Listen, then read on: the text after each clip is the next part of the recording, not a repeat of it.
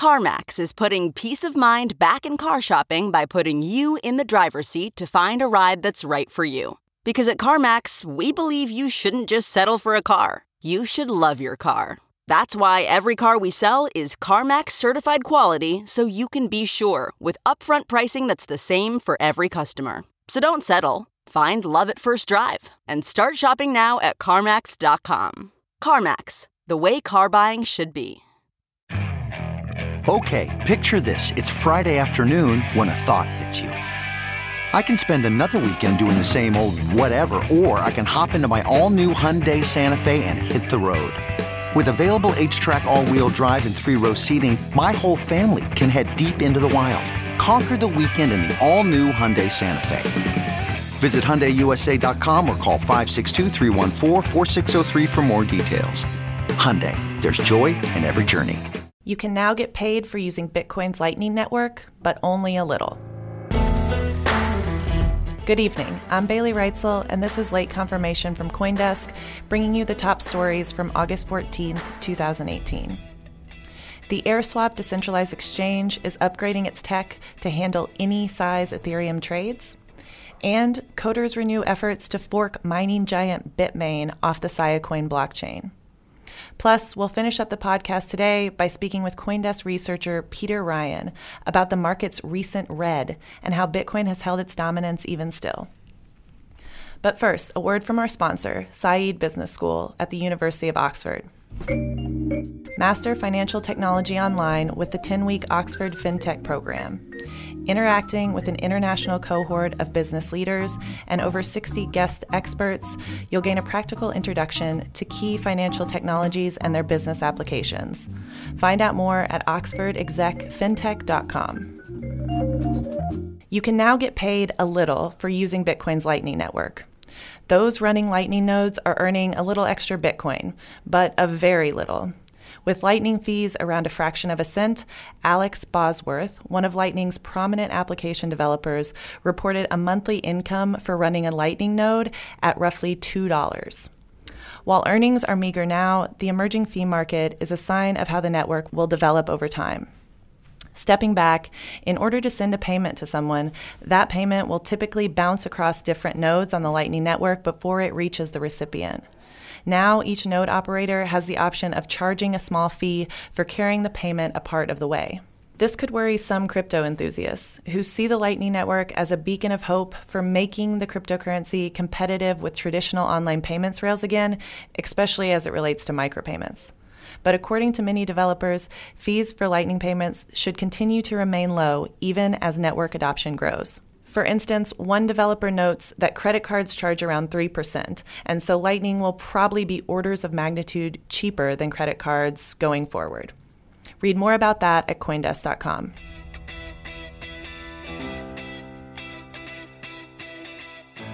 Decentralized exchange AirSwap has added tools meant to attract institutional investors to its platform. Revealed exclusively to CoinDesk today, AirSwap is launching an interface for over-the-counter block trading, which adds a chat feature that allows traders to negotiate the terms privately. Large, sophisticated investors often prefer trading this way rather than broadcasting a large order publicly that has the potential to move the market. Additionally, the new interface includes an identity verification layer, performed externally by a regulated money service business called Wire. This new function will help institutional players comply with regulations that require them to know who they are trading with. Still, the roadblocks to the institutional use of DEXs, or decentralized exchanges, are significant. A lack of accountability is one of the deal breakers for big money investors. And further, in practice, decentralized systems are often less efficient than centralized platforms. The company is adding these features in the hopes that they could address the concerns that have kept DEX-curious institutional investors at bay. Coders renew efforts to fork mining giant Bitmain off the Siacoin blockchain. Obelisk, a startup that aims to offer alternative mining equipment for decentralized storage protocol Siacoin, has proposed code to fork the network in an effort to make the blockchain ASIC resistant. The new code would make obsolete the mining hardware recently designed by China-based mining hardware firm Bitmain. In an email to its community members, an Obelisk representative wrote, quote, "This will give the Sia community the ability to fork and could invalidate all non-Obelisk Siacoin ASIC miners on the fork chain," end quote. The news showcases how cryptocurrency communities are responding to the expanding business interests of Bitmain. The company, which is seen as a boogeyman to some in the crypto community, revealed last week that it's seeking to raise one of the largest ever initial public offerings, or IPOs.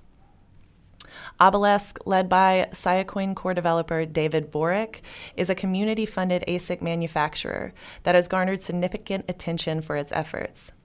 Even though it was beat to market by Bitmain's launch of Siacoin ASICs, according to the team, the code is set to be released in the coming weeks. Plus, the mining hardware that the team created is also almost complete, and the company, quote, expects to begin shipping units this week, end quote. The most important conference in crypto comes to Asia this fall. CoinDesk Consensus Conference lands in Singapore on September 19th and 20th. Join more than 75 speakers and 50 sponsors for 2 days of powerful insights, industry announcements, and cross-industry networking opportunities. It's all happening in Singapore on September 19th and 20th. Register today at coindesk.com/events. And now, we've got CoinDesk researcher Peter Ryan here to speak about what's no doubt been on everyone's minds the past few days, the down market. Peter, tell us a little bit about what you guys on the research team have dug up as it relates to the crypto market seeing pretty significant declines over the past 7 days. Hey there. Yeah, as everyone can feel viscerally right now, the markets are going down. We've seen about an average of about a 20 to 30% 7-day decline in prices. When we look at specific cryptocurrencies, we find that Ethereum Classic has suffered a 37% loss in price, which is one of the top ones. Looking on the other end of the spectrum, who's lost the least, we find it's Bitcoin at 9% loss. So it's interesting to look at how across the board we're seeing this correlation of all coins tanking to a degree, and that goes back to some other findings we've had where we look at the performances over time and often find an average of a 0.8 positive correlation between every other coin and Bitcoin, indicating that general movements tend to go together. I see.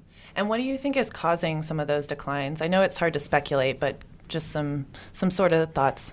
Sure. So it could be potential FUD that is out there, animal spirits really kicking in this week. But, in a more broad sense, the stock market is doing well. We have a strong dollar. There's a lot of positive developments in traditional markets, which could be pushing people away from alternative investments like cryptocurrencies. Okay, so usually when the stock market is doing well, we see declines in the cryptocurrency markets? Usually we do find a given pull between markets suffering in the traditional realm and then crypto markets doing well, or usually some sort of vice versa. Now, there are some pockets where there might be differences around the world where you might still find premiums, but across the board, we are seeing a dip in the market. Interesting. And then, so even with the markets looking pretty red, you found that of all the cryptocurrencies, Bitcoin has seen the least amount of decline over the past week. Talk to us about this idea of Bitcoin dominance, which has really been going through the social channels. Yeah, one of the silver linings of this broad downturn this past week has been the resurgence of Bitcoin in the Bitcoin Dominance Index, which tracks how Bitcoin is doing in terms of the market share of the entire crypto market in relation to all other alternative cryptocurrencies out there. And so this week, we actually saw Bitcoin hit a 50-50 split with all the altcoins, and then coming into today, it's now topped about 56%, and it's hovering around 54% right now. So what a lot of Bitcoin maximalist thinkers out there are celebrating that, Bitcoin has shown that it can be the dominant coin, and in the midst of all this chaos and negativity, Bitcoin seems to be this safe harbor crypto asset. Interesting. And so you guys also did a sentiment survey recently asking CoinDesk readers what they think about several currencies, including Bitcoin and Ethereum and I think Dash. Tell us some of the more interesting beliefs and attitudes people had about the market right now, and both on the good and bad spectrum. Sure. So focusing in on Bitcoin, we asked our Q2 survey respondents for more of a long-term outlook and how they're feeling about the currency. So for Bitcoin, they ended up saying that 70% of them think it's positive. It's heading in the right direction, while 18% think it's negative. Okay. So overall, the long-term viewpoint, I think, of a lot of investors seem to be that Bitcoin is going to hold steady, and that this, 1 week downturn might not be all that significant in the long run.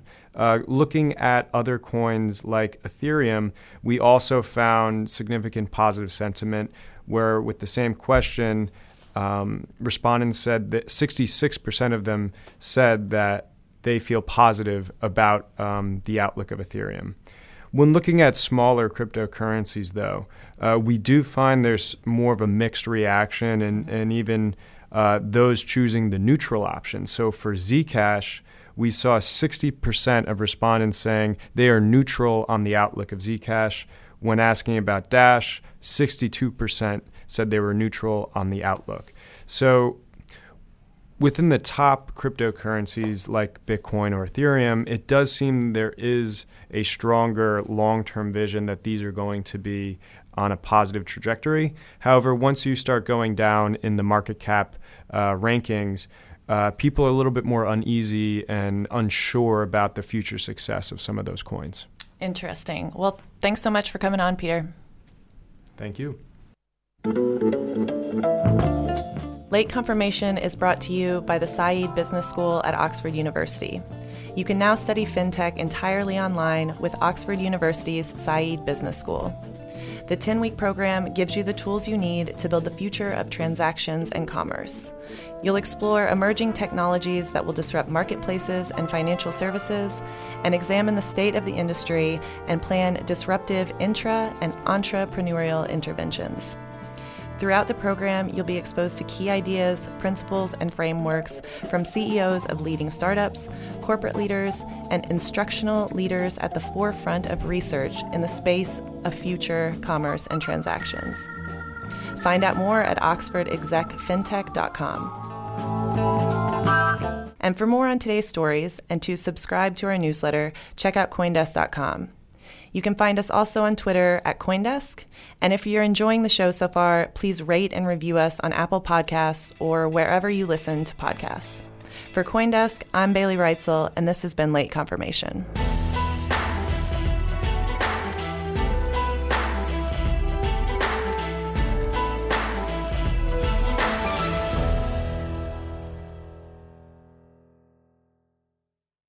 The Podglomerate, a sonic universe.